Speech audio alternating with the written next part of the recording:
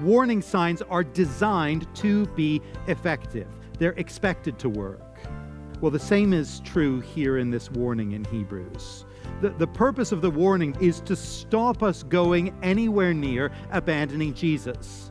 The warning is given to stop us even getting into the neighborhood of turning our back on the Savior. Welcome to Encounter the Truth with Jonathan Griffiths. I'm Steve Hiller, and today we continue a message called A Word of Warning. And Jonathan, you point out these warning signs and what they're designed for, but what is the warning that we actually see here in this book of Hebrews? Well, we're getting here into one of the more challenging chapters in the book of Hebrews, actually one of the more challenging passages probably in the whole of the New Testament, if we're being honest.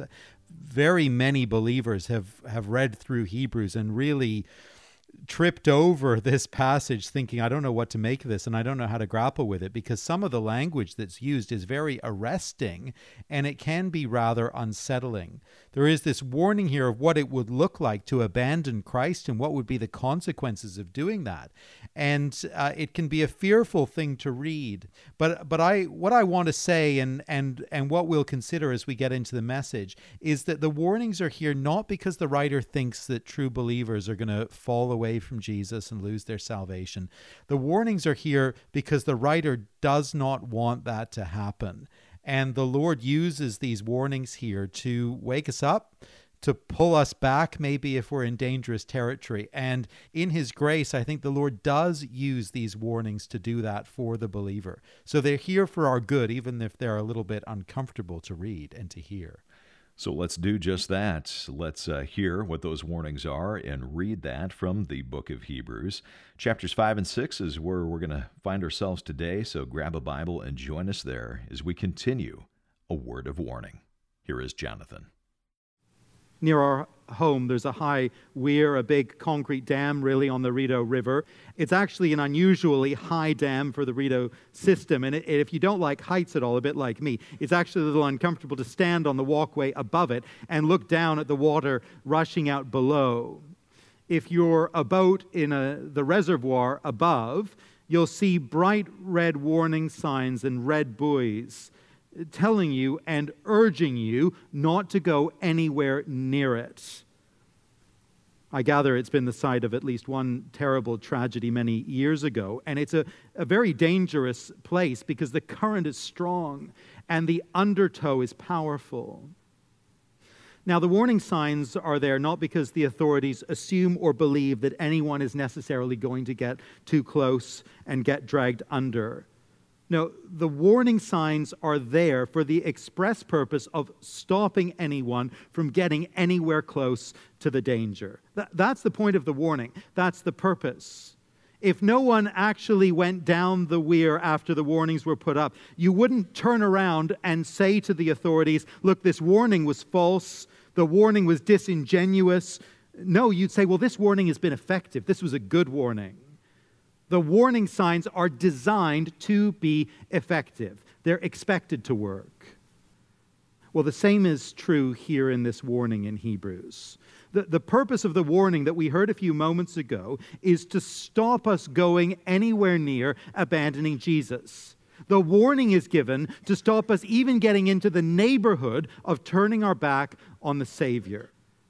Now, we might respond to that by saying, look, the Word of God makes it clear that God holds on to those who are His true people, His true children. And I believe it does say that. We could look at plenty of passages that teach us that. God never lets go of His people. We're secure in Him. But if that's the case, if He's committed to holding on to us, if He's powerful enough to hold on to us, why does He warn us here in Hebrews chapter 6? Well, to try and puzzle this one out, we need to think for a moment about how it is that God keeps us. I mean, if He does that wonderful work of holding on to His children, as we know He does, as we believe He does, how actually does He do it? That's a good question. My wife was out for a walk in our neighborhood with some friends the other day, and they came upon a dog sitting right smack in the middle of the road, whimpering, looking longingly at the house opposite it, but not moving at all. The dog was obviously distressed, and they were concerned for it. They found the number on the dog's tag and tried to call it. Quite soon, a member of the owner's family came along, and so all was well. But it became clear that the property had an invisible electric dog perimeter that was activated. The dog maybe went out when the perimeter wasn't turned on, but now the perimeter was turned on and the dog was outside it and he couldn't get back in.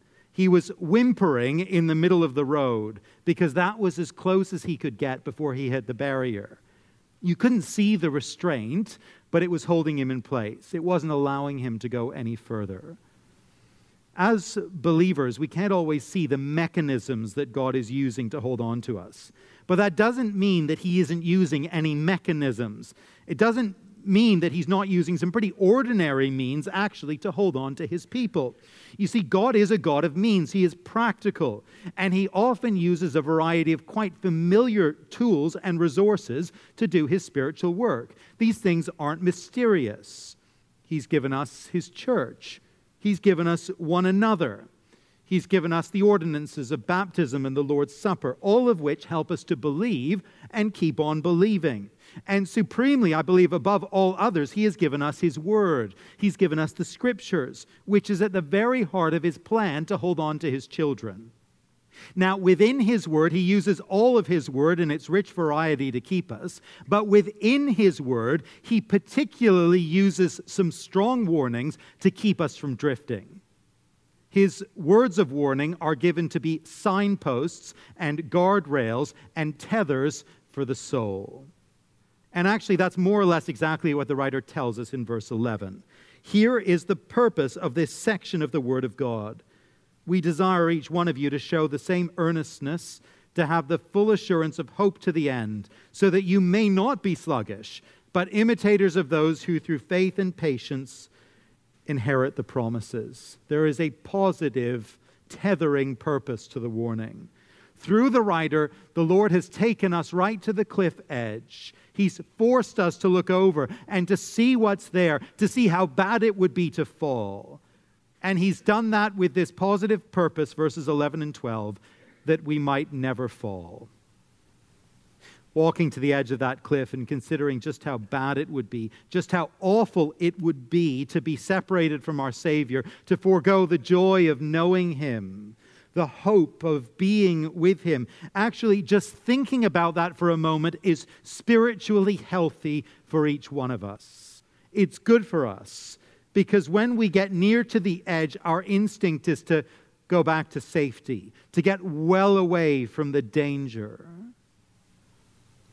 But friends, if you're someone who knows Jesus, you trust him, your life gives evidence of salvation. If you've been serving the Lord and showing love to his saints as these folk have, be encouraged. God doesn't abandon, doesn't forget his people. He doesn't let us go. He won't do that. But he warns us in his kindness that he might keep us. Well, we've heard the warning.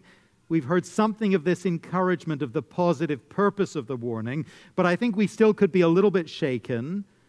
And so now the writer adds to this encouragement words of deep assurance, grounded in the very character and work of God. The writer's told us already in verse 12 that he wants us to imitate those who through faith and patience ultimately do inherit the promises of God. And so now in verse 13, he picks up on the whole notion that God is a promise-keeping God, and he writes this: "For when God made a promise to Abraham, since there was no one greater by whom to swear, he swore by himself, saying, 'Surely I will bless you and multiply you.' And thus Abraham, having patiently waited, obtained the promise. For people swear by something greater than themselves, and in all their disputes an oath is final for confirmation." You know, it's a very interesting thing that God swears oaths from time to time. I don't know if you've ever considered that or thought about it. The writer of Hebrews is certainly fascinated by the whole idea. I mean, in human disputes, people swear oaths to try and prove that on this particular occasion they are not actually lying. I mean, most of the time, people can lie about all kinds of things with apparent impunity. And we assume that people may be lying quite a lot of the time. But lying under oath in court, well, we take that very seriously as a society still. I gather that in Canadian law, I looked this up, committing perjury can land you in jail for up to 14 years. It's a serious offense. We assume that people lie, and we need oaths to sort out truth from lies, but God never lies.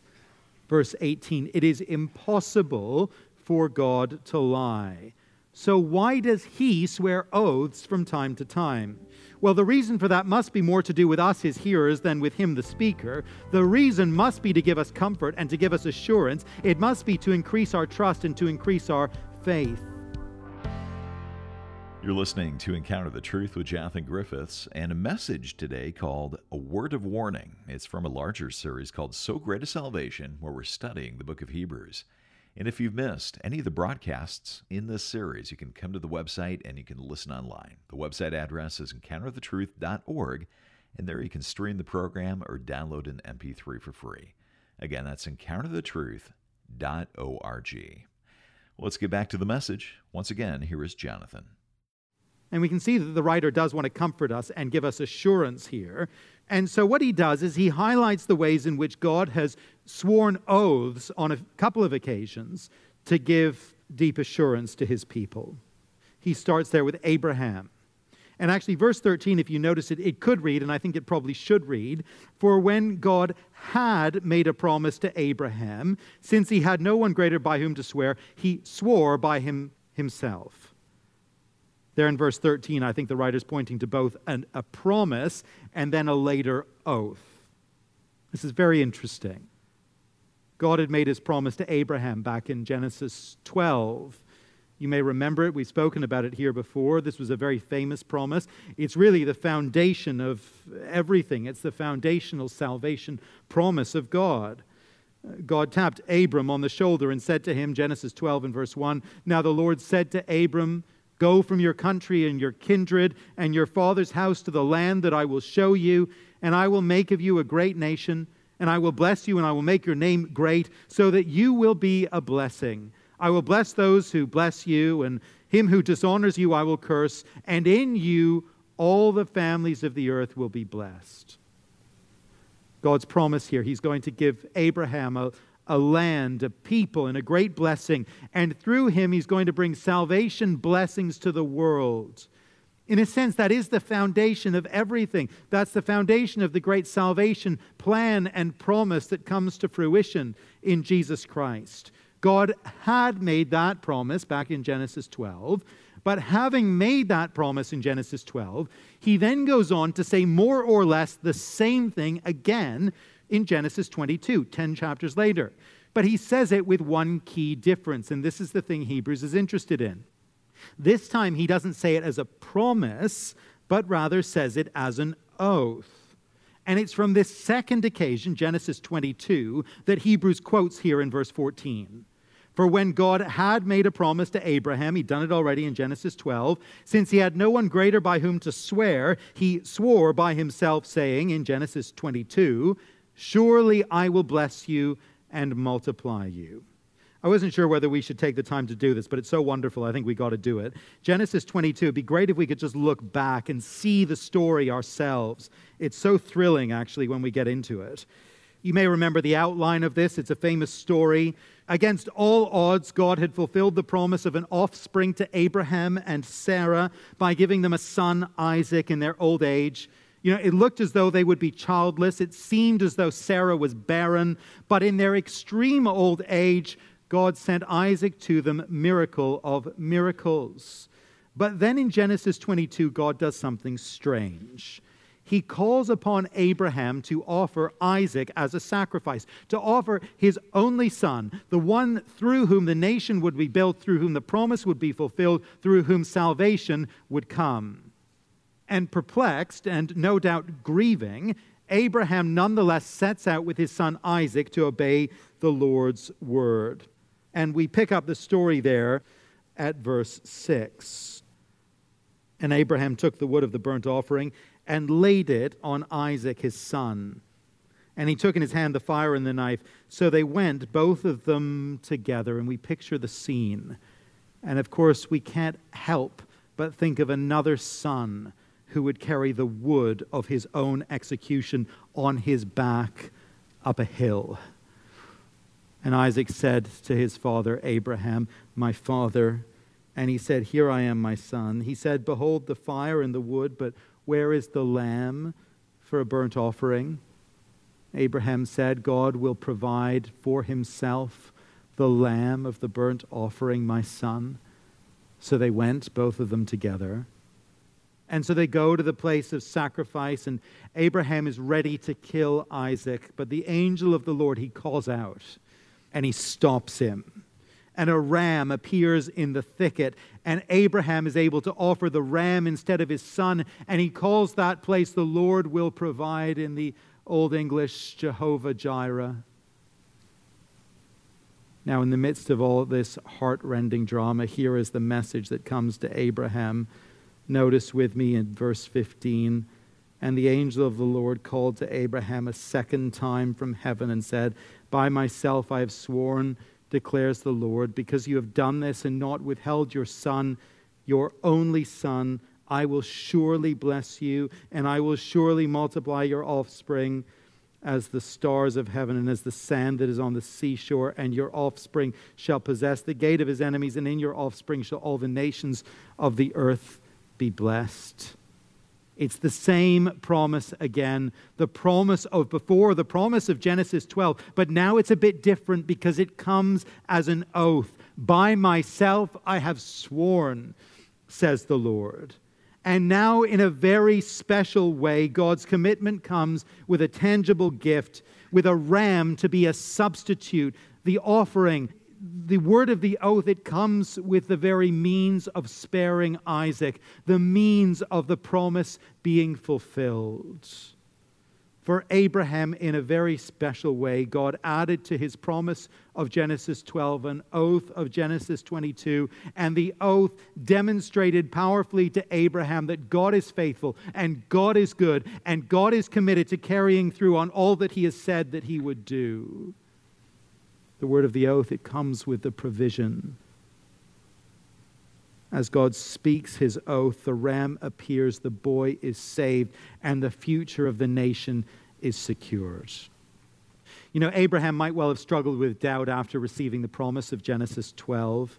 Doubt when his wife was barren, doubt when he was called upon to sacrifice his son. Yes, the promise on its own might not have been enough to sustain his faith in the midst of so many setbacks, but the oath, well, it gave him unbreakable assurance that God was going to see this thing through. Now, Hebrews wants to remind me and wants to remind you that God has done the very same thing for us. We are heirs by faith of the Genesis 12 promise. It's foundational for us. But as he did for Abraham, God has given special added confirmation, even an oath, for the sake of our assurance. Follow the logic with me now, back in Hebrews chapter 6 and verse 17. "So when God desired to show more convincingly to the heirs of the promise, to us here today, the unchangeable character of his purpose, he guaranteed it with an oath, so that by two unchangeable things, the promise followed by the oath, in which it is impossible for God to lie, we who have fled for refuge might have strong encouragement to hold fast the hope set before us." Remember what happened? Abraham had a promise, then he had an oath for confirmation. And Hebrews is saying we got that too. If we share with Abraham the promise of Genesis 12, if that's our foundation, well, what is the added oath that God has given to us today for the sake of confirmation, for the sake of assurance? He gave Abraham Genesis 22, but what's our oath? What's our assurance? Well, we only need to look around in Hebrews just a tiny bit to see it. There is one oath that the writer keeps on coming back to again and again. We spent last Sunday on it if you were here with us. We'll be back to it again next time. Hebrews has drawn out the oath of Psalm 110, verse 4 for us again and again. The oath that God the Father speaks to the Son when he makes him high priest.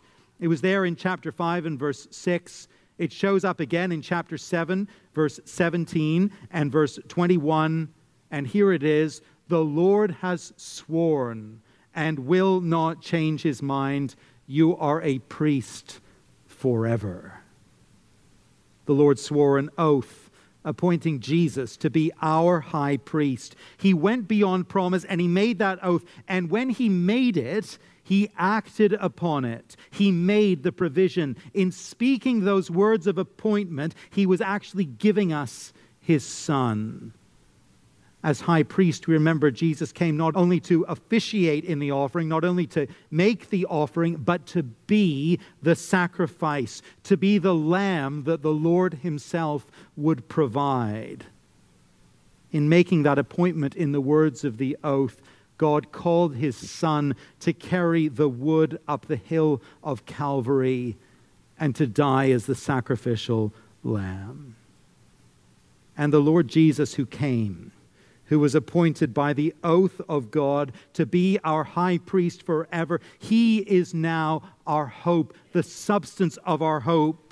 As he serves as high priest in the heavenly sanctuary, according to the oath of God, he is our confidence, he is our comfort, he is our assurance. Verse 19, we have this as a sure and steadfast anchor of the soul, a hope that enters into the inner place behind the curtain where Jesus has gone as a forerunner on our behalf. And now we remember the words of the oath, having become a high priest forever after the order of Melchizedek. Now that right there, that is our comfort, that is our assurance, that is the reality that steadies our soul, that anchors our soul, that compels us to continue to believe. Friends, the purpose of this great book of Hebrews, the reason we're spending time together in it is simply this. It's not more complicated than this. It is that we might keep trusting, keep believing in Jesus. It is that we might not grow sluggish, might not drift, might not fall away. We spoke at the beginning about being spiritually sluggish, and many of us will have to admit that we are. Many will know the experience and the reality of that in different seasons of life. And if we're sluggish, if we're slow to hear and slow to grow, we need to hear the warning of the Word of God this morning. Drifting is dangerous. Don't drift, don't go there. But we need as well the encouragement that God doesn't abandon those who belong to him. He warns us only that he might keep us. And we need the assurance that our God is a promise-keeping, oath-fulfilling God. He is the one who gave his Son for us and who established him not for a week, not for a month, not for a year, but forever to be our representative, our sole anchor in heaven, even our high priest above.